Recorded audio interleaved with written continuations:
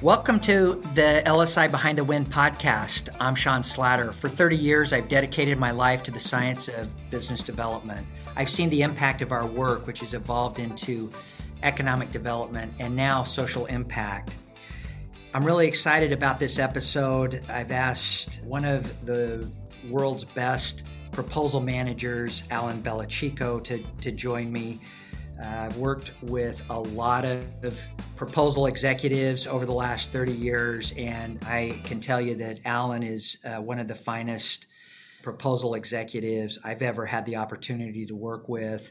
He's worked thousands of proposals and has been very successful in his role as a senior proposal lead for LSI and for a lot of other companies. Alan, I appreciate you joining me. And to start, would you just give a little history on your background, your service with the Navy, and then how did you start this path of proposal development? Sure, I'd be glad to. Well, thanks for having me today. I kind of look forward to this discussion.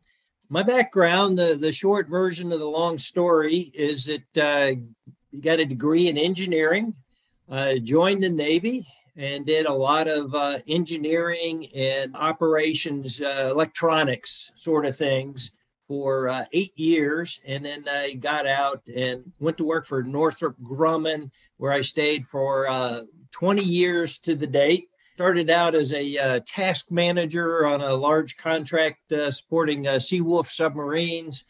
And by the time I left, I had been the division director for 3 different divisions, which averaged somewhere in the neighborhood of $100 million worth of annual revenue. And then, of course, as you do that, you're constantly involved in the proposal process. Whether it's, managing the pipeline to, positioning the team to do well, to actually, executing the proposal. After Northrop Grumman, I went small, where we had a lot of opportunity to do additional proposals. And I had one run where we won 100% of our proposals for the entire time I was there. I don't attribute that to myself. I attribute that to the great work this company did. But we added, for a small business, we added $625 million to the backlog. That's huge. Then I decided to kind of retire-ish, and I've been doing proposals now all day, every day for 9 years. Yes. Yeah, and I love that you said, I was going to retire, and yet you're working 80 hours a week for us, leading multiple proposals. That's your idea of retirement. I love it. Well, you got to do something you enjoy. I've got a lot of questions for you. Let me ask you this. So many really good proposal managers have an engineering background. I mean, you've seen this. We've got a lot of really exceptional proposal managers, and they seem to have this engineering background. What is it about your engineering foundation that you think has made you such an exceptional proposal manager? Oh, that's easy. Process orientation.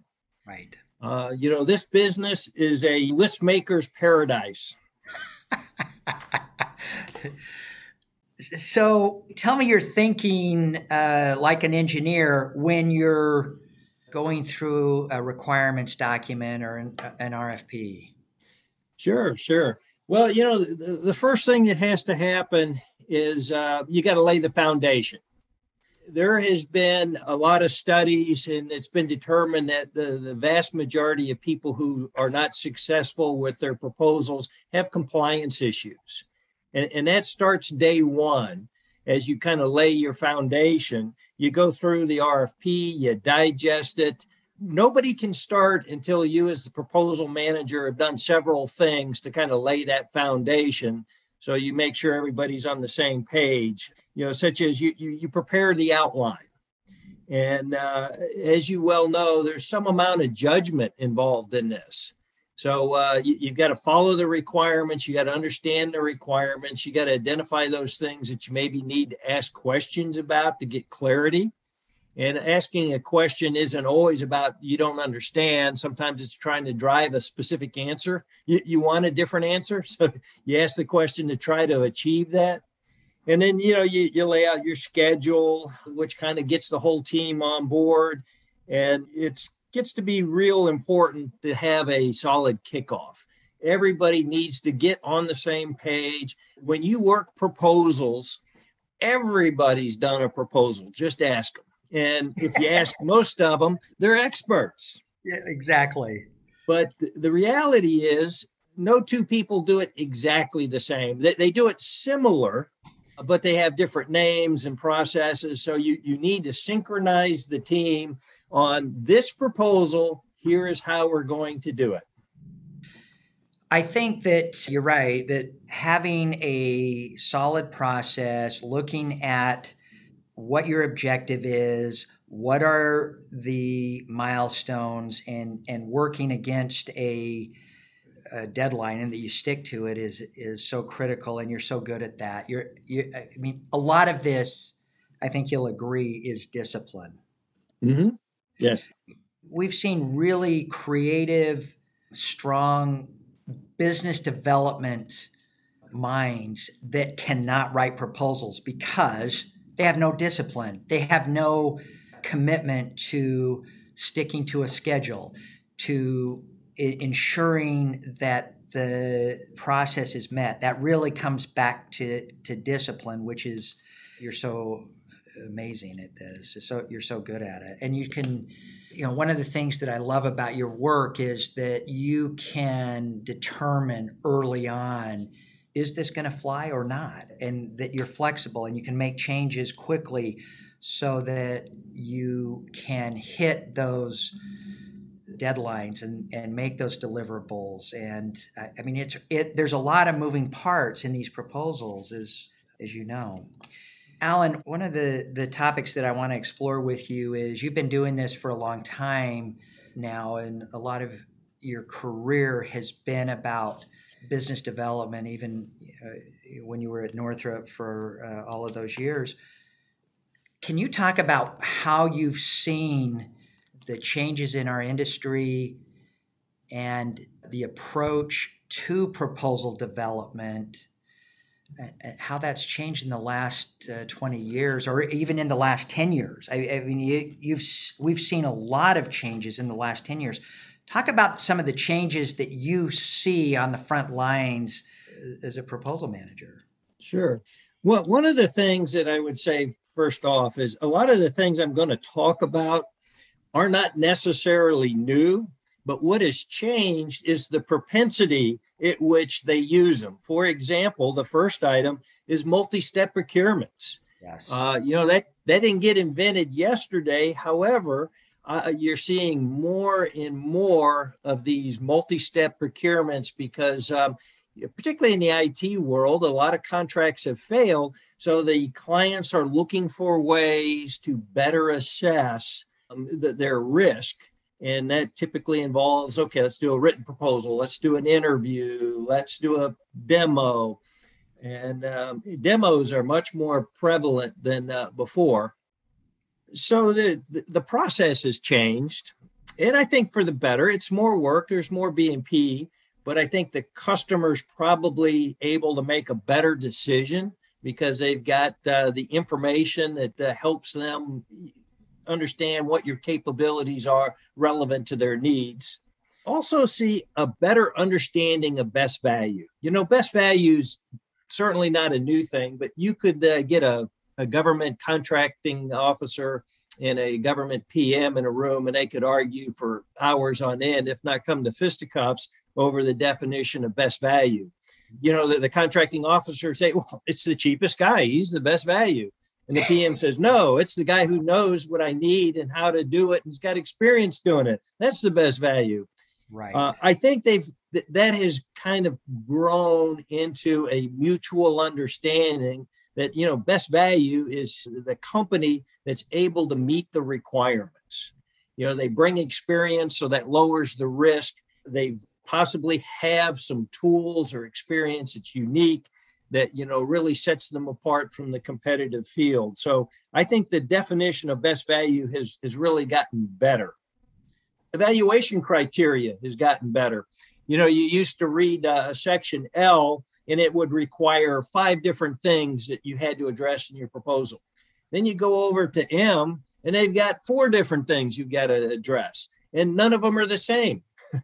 That's right. So now you're getting to the point where usually more of them than not are the same, but we still haven't quite got there where everything is the same, but it is significantly better. And of course, the approach is pretty simple. You address everything. You address all the L and all the M. Yeah, exactly. Yeah, so that's pretty simple. Another trend that I would mention, I think the government has gotten more comfortable with small business. I think they have seen that, executives with lots of experience have migrated from large businesses to small businesses. So they bring a sophisticated level of understanding. They bring a more detailed oriented process approach. And subsequently, I've seen larger awards going to small businesses. The single largest one I've ever led and won was $500 million. It's unbelievable. For a small business. Another thing is some clients are starting to use software to evaluate proposals. And that kind of changes the dynamic. There's the old saying in the industry, proposals aren't read, they're evaluated. Well, that accentuates that belief to the T. So subsequently, there's a mandate to make sure your information jumps off the page. Now, after the machine goes through and evaluates your proposal, the reviewer is supposed to go back through and validate and substantiate, some of the grading that software created.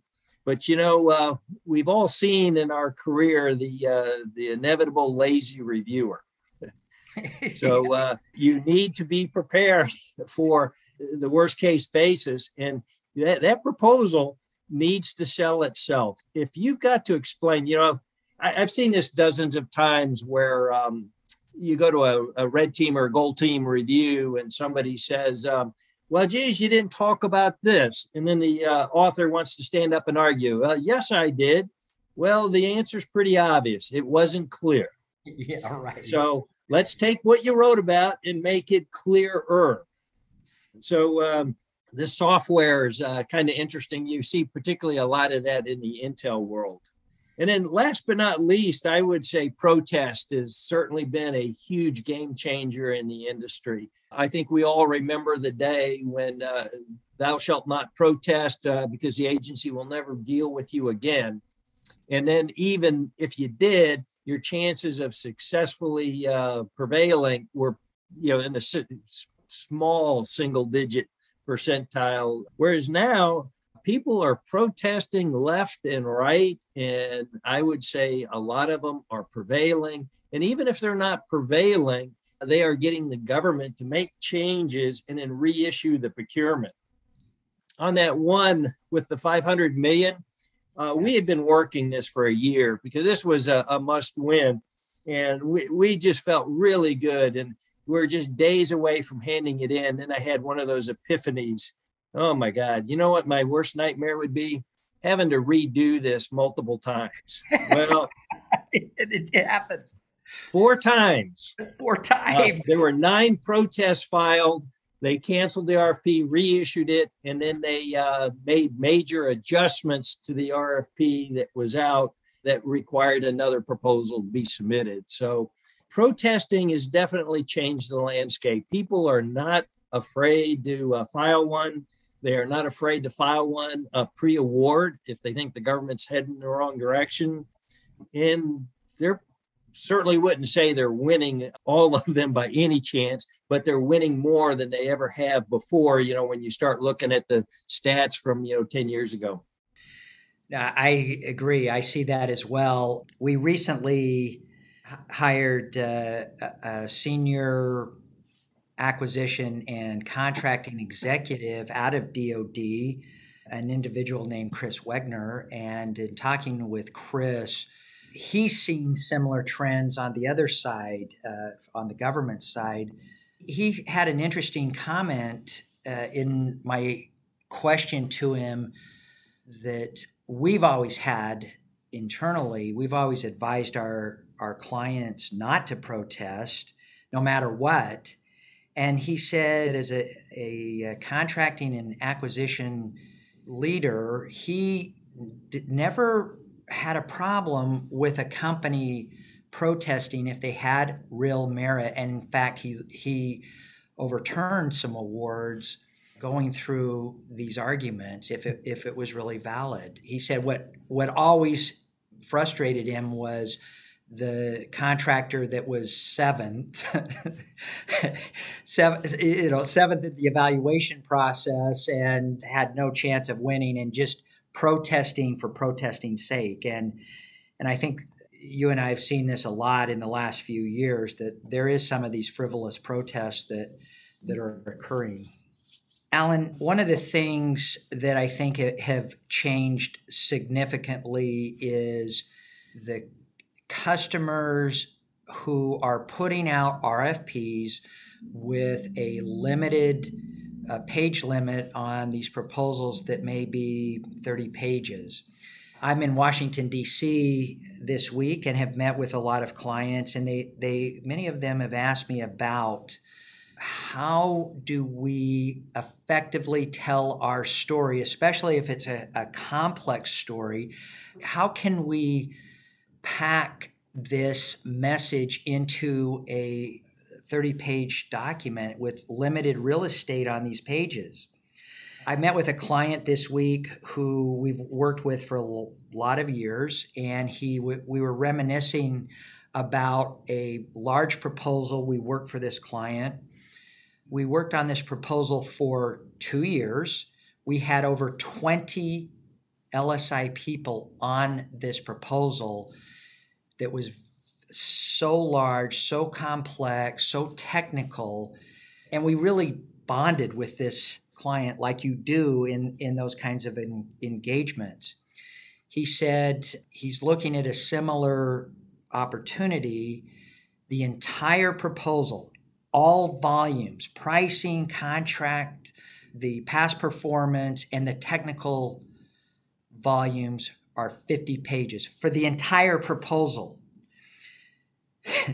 And this is a multi-billion-dollar opportunity. How do you approach those kinds of RFPs when you see this and you're thinking, oh my goodness, I've got so much to tell and it's complex. How do I fit that into a 30 or 50 page document?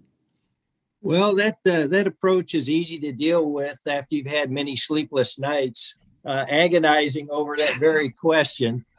The worst one I've had was a 65 million IT one that was limited to 10 pages. Oh. And then, of course, there was a 50-page statement of work. And in each major section said, explain how you're going to do this for all the elements in the statement of work. So the answer got to be pretty simple.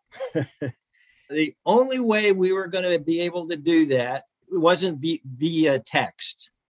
It was going to take graphics that had like ConOps that, could tell the story. So you had to put a lot into it, but it couldn't be so complicated that people couldn't figure it out. So we just put an extreme amount of attention. Something like a ConOps could be, that Hallmark graphic that kind of tells your whole story. And I like what I call the Hallmark graphic in every proposal. I want a PM to rip that graphic out and pin it to the wall in his cube. And during the execution of the contract, they're going to constantly make reference to it. Well, this is how they're doing the process. So that was very key. And then the other one is tables. When they say, explain how your approach for everything in the statement of work, there's just no way you can talk to that. So you need a table, you need to aggregate to the highest level possible that statement of work, and then just put down a few sentences in the table about how you're going to address that particular element. I lost sleep after that, thinking, That is as close to a non-compliant proposal I've ever turned in, but we prevailed and won. Of course you did. Well, and we've had this conversation before. Every proposal that I've led or that I've had influence over, my strategy has always been I want to see good artwork on every page. And I've had this belief that these source selection authority executives that are assigned to make the decision, the award decision, they are extremely busy. They have limited bandwidth. And I know that they're not going to read thousands of pages. But if they are looking at a document in the way they would look through a magazine and pulling out key elements, factors that are compliant to the document, to the RFP, that's going to help. And believe me, I'm not saying my advice isn't that, you don't need good text, because you do. It's critical. Somebody's going to pull something out. If it's not compliant, you're going to be thrown out. But to have good graphics that are impactful and good artwork on every page really can increase your win rates in submitting these memorable, winning, and compliant proposals. Let me agree and just add a tidbit more. The graphic, the old adage is true, a picture's worth 1,000 words. But when a reviewer who's going through possibly hundreds of pages on multiple proposals, it all starts to blend together. So when they flip to a page, the eye goes to what's different, and that's the artwork. And they're going to scan it for a couple of seconds, and either they get it or they don't. Then they're going to drop down to the caption and get the so what? Why do I care about this graphic? And then they're going to start reading the text, where it's not going to explain what the graphic is, but it's going to talk about the advantages of that process or that object in the graphic. So when you put a graphic on every page, you're giving yourself 3 chances to talk about the most important thing. I love that. And I absolutely agree. Alan, as we've seen customers move to a more limited proposal where they're putting out a section L of the RFP with a 30-page limit or 50-page technical volume. One of the things that we have advised our clients is that your capture work, your capture strategy, and your capture plan are so critical. As a proposal manager, how do you leverage the capture strategy, the capture plan, and the relationships of the capture team as you start working these proposals? I couldn't agree more that is critical to teeing up success. If they haven't done the work, you've got to dig yourself out of a hole that you might not get out of. But, the reality is you need to have an approach. You need to have vetted that with the customer and gotten feedback that is, in fact, something they would respond to. You need to know who the source selection officials are and, in fact, what are their hot buttons. You don't want to go in and talk about management when the key decision makers all focused on technology. Right. So if you don't understand that landscape, you're shooting in the dark, which subsequently impacts your win rate. That is, I think, one of the large challenges of any company looking at new business and making bid decisions. So often I see companies that are investing in opportunities where they have a low probability of win because they don't have a relationship with the customer. They don't have an understanding of the customer's requirements and needs, and the customer doesn't understand up front prior to the document going in the customer doesn't understand the capability of their contractor, their subcontractor, their vendor, whatever. And because of that, we see this all the time. We see our clients wasting a lot of money and time pursuing these opportunities with a low probability of win. When I was at Northrop, what I used to tell my staff when I was a division director is, you know how you get your win rate up? You learn how to say no. Oh, yeah, exactly right. Yeah. And that's hard to do. And especially if you're a business development executive and you have a target and it's dependent upon your performance evaluation or your incentive compensation, or in some cases, the share price of your company. I mean, that's a lot of pressure for an executive to say, no, we're going to walk away from this.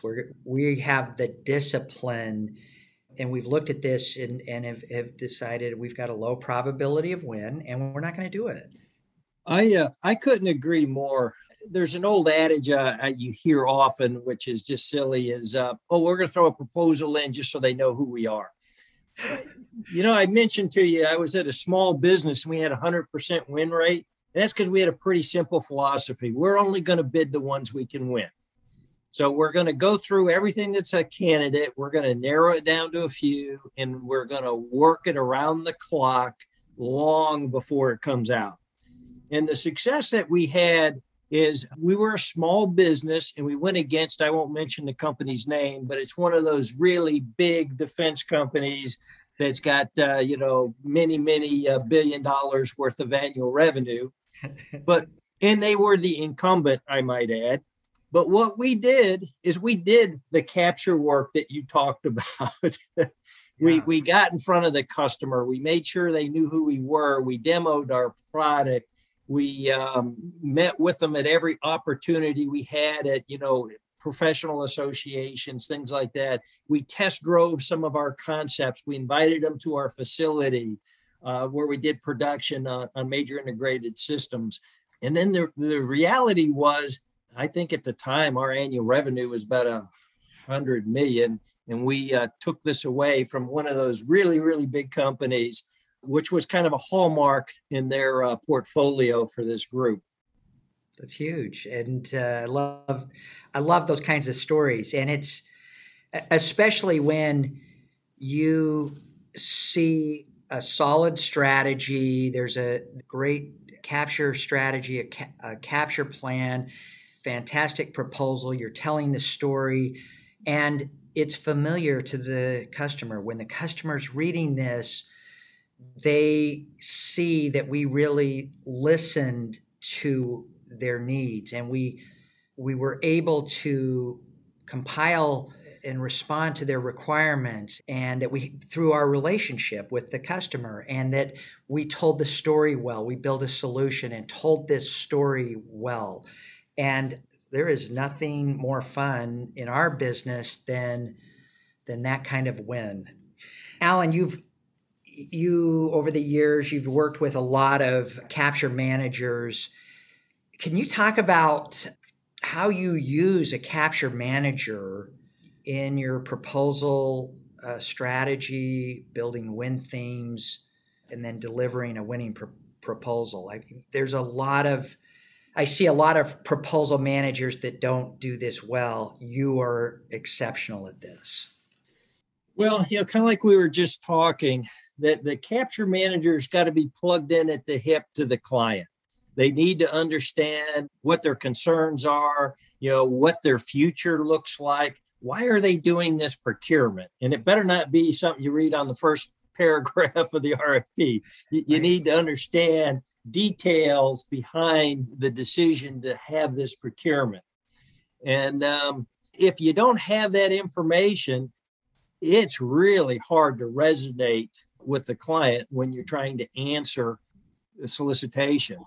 Then another thing a capture manager has got to do is they must solution against that expected set of requirements.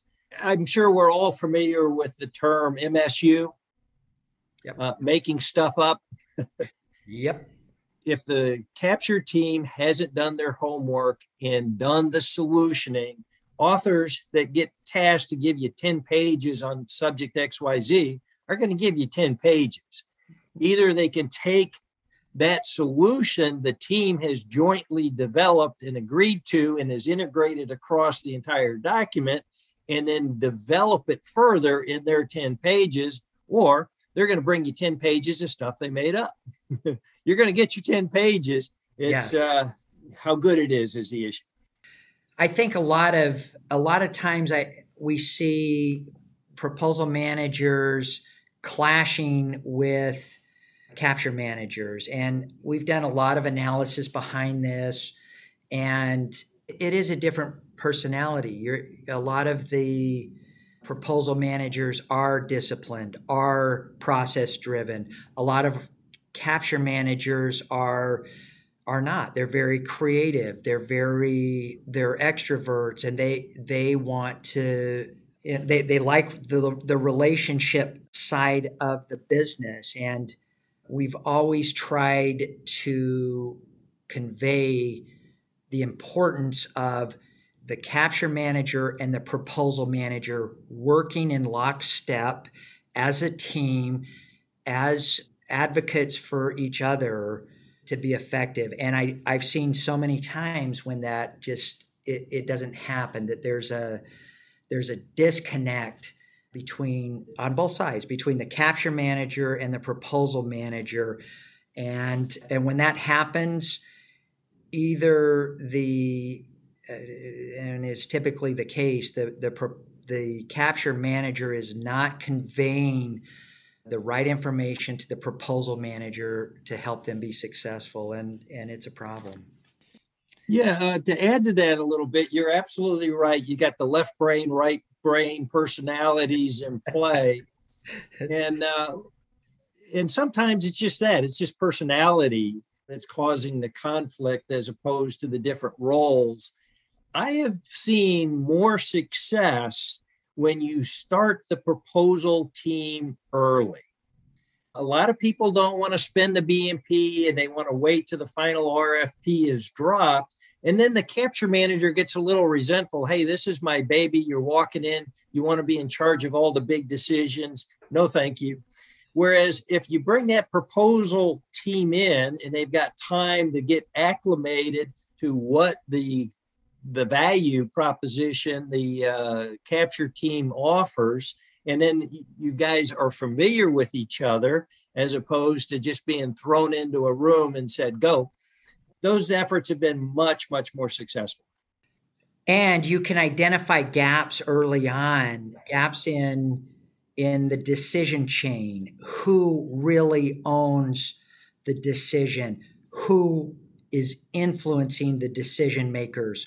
What are their key requirements for this procurement, and what's driving their decision making and their personality in general? I mean, that so often we see capture managers, even really mature, exceptional capture managers, that they're spending time with the customer. They're trying to build this relationship. They're not getting to these key elements and which will become win themes of the proposal.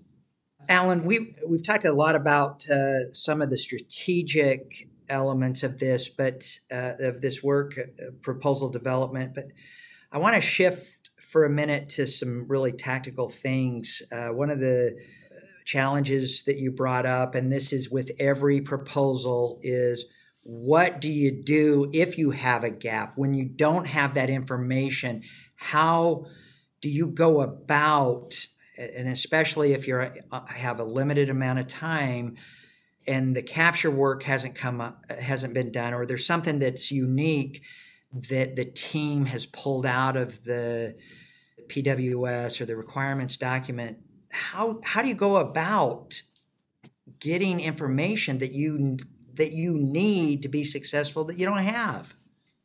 Well, that's obviously a big challenge because the clock is ticking by that time.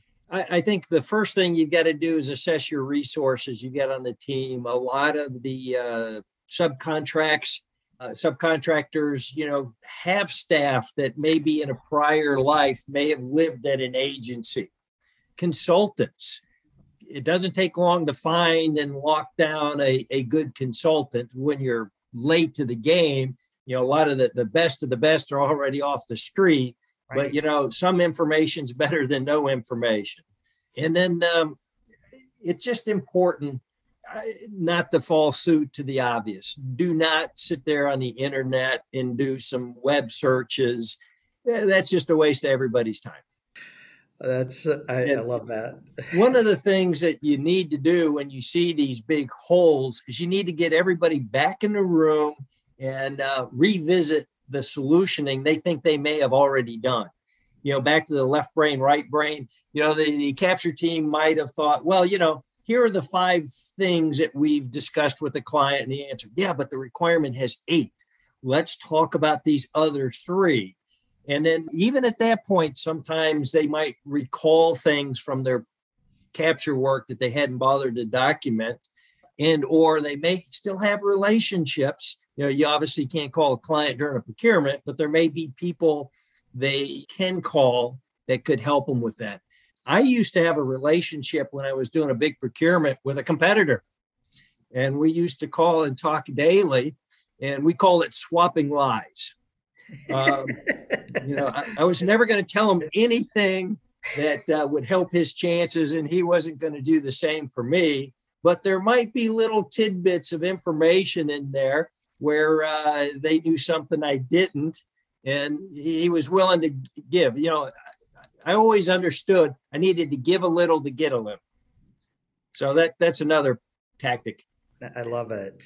And I think tangent to this challenge, which it's every proposal, right? Every proposal, the team is going to find some nit in the requirements that we may not have the answer to, or that it's not a solid or obvious answer to this. And I think what can be really overwhelming for a lot of good proposal executives is, and capture executives for that matter, is working a technical solution, telling a story that is very technical, and maybe there's a lot of science and physics behind it. And I think you're so good at this because you have this broad foundation and you come from a technical background. But what advice do you have for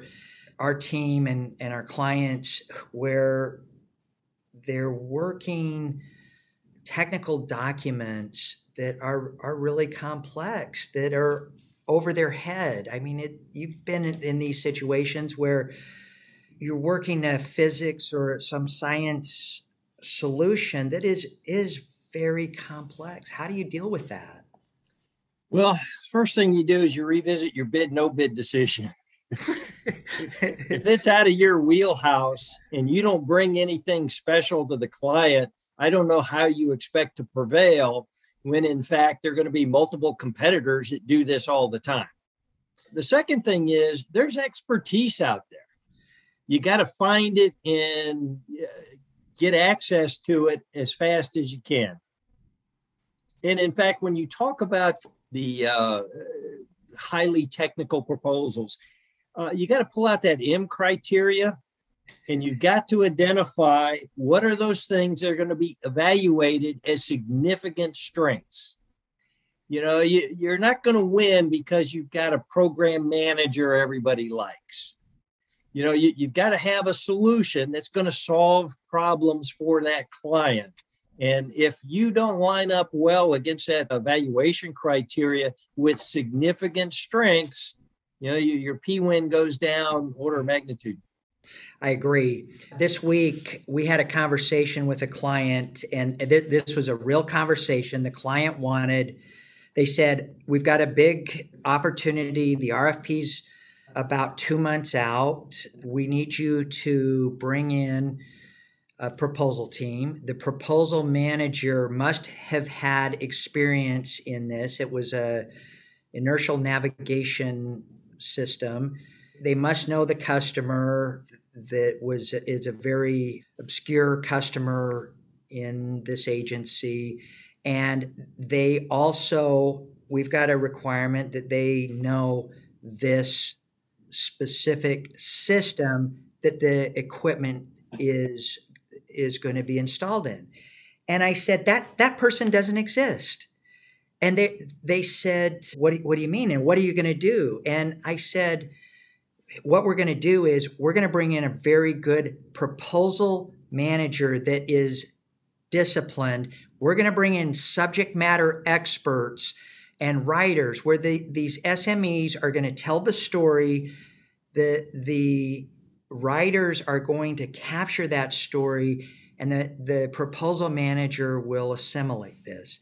And they said, well, isn't that going to be expensive? I said, no, it's going to be more efficient than trying to find this unicorn out there that have all of this criteria. That doesn't exist. Bringing in the scientists, the subject matter experts who can work collaboratively, and we're buying a few hours from these SMEs, and then having the writers tell this story and the proposal manager assimilating this is how this is going to happen. And this often is a challenge with a highly technical opportunity where our clients have this idea, well, find me somebody that speaks Arabic and knows this nuclear system, and oftentimes that doesn't exist.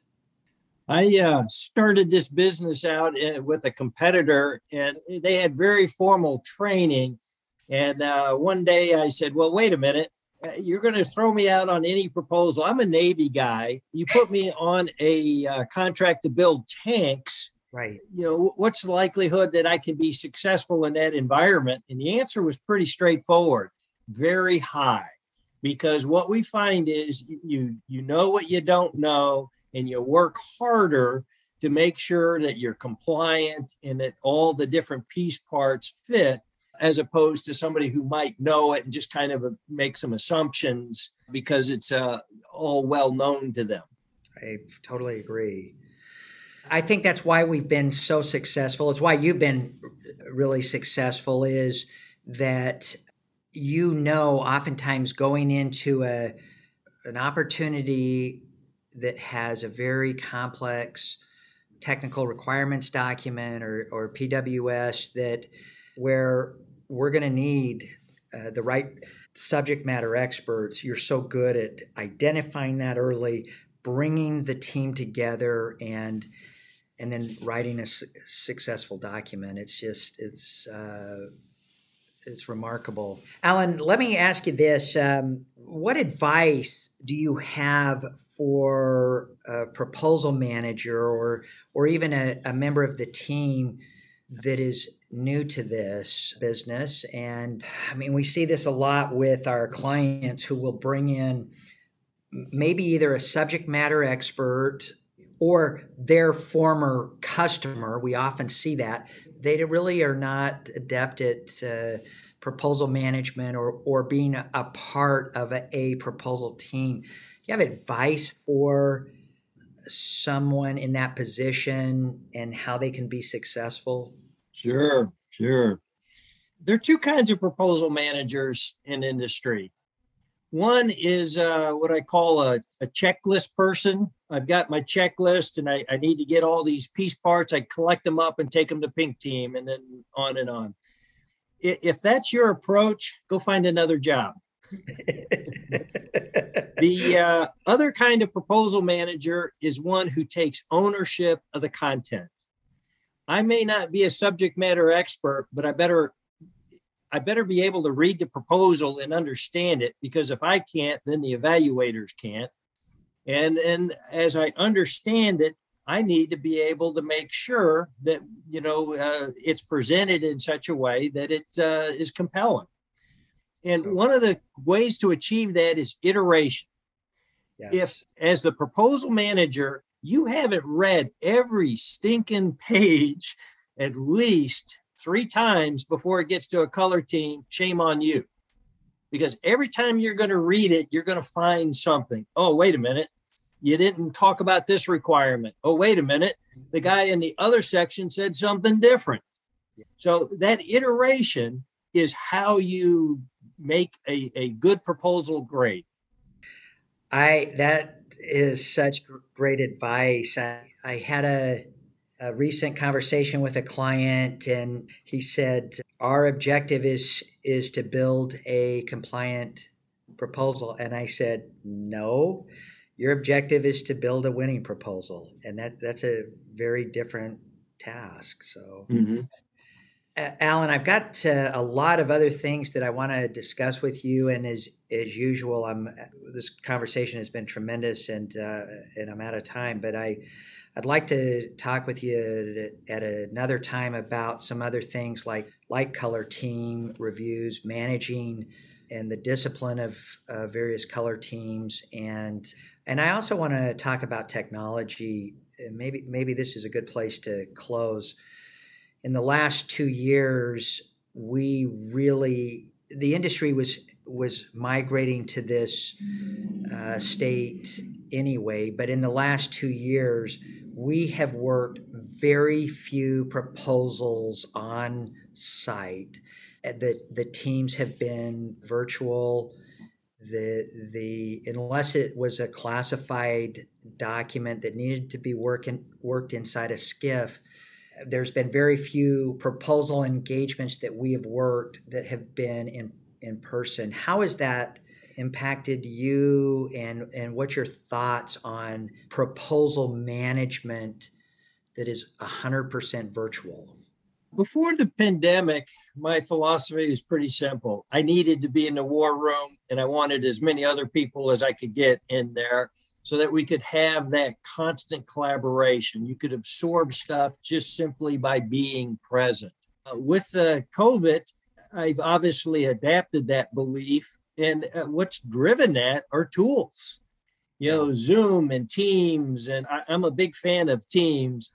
It now allows you that constant connectivity to multiple team members between the chat and the video conference or the calls. In a war room, I could talk to a particular author 10 times a day. Just something, they have a question, I have a question, issue comes up, whatever. I can do that just as easily with these new set of tools as I could before. So why don't we do this? We will schedule some time to talk about reviews and color teams and technology, because I'm really fascinated with how you are leading teams, interfacing with a capture manager or capture team through technology. And so we'll do that at another time. Alan, this has been, as usual, I just love your insight. And as I said, I think you're one of the finest proposal managers in the world. And I'm so fortunate to have the opportunity to work with you. I appreciate all you do for us and our clients. And I really appreciate you joining me on this episode. Well, thank you. I enjoyed talking with you, and look forward to some more conversations. Thank you. If any of you are interested in learning more about this episode or LSI, if you have specific proposal requirements, you can reach us. There's a link in the episode notes. You can reach us at social@lsiwins.com, and we look forward to working with you on capturing your requirements. Thanks again, Alan, and look forward to seeing you soon.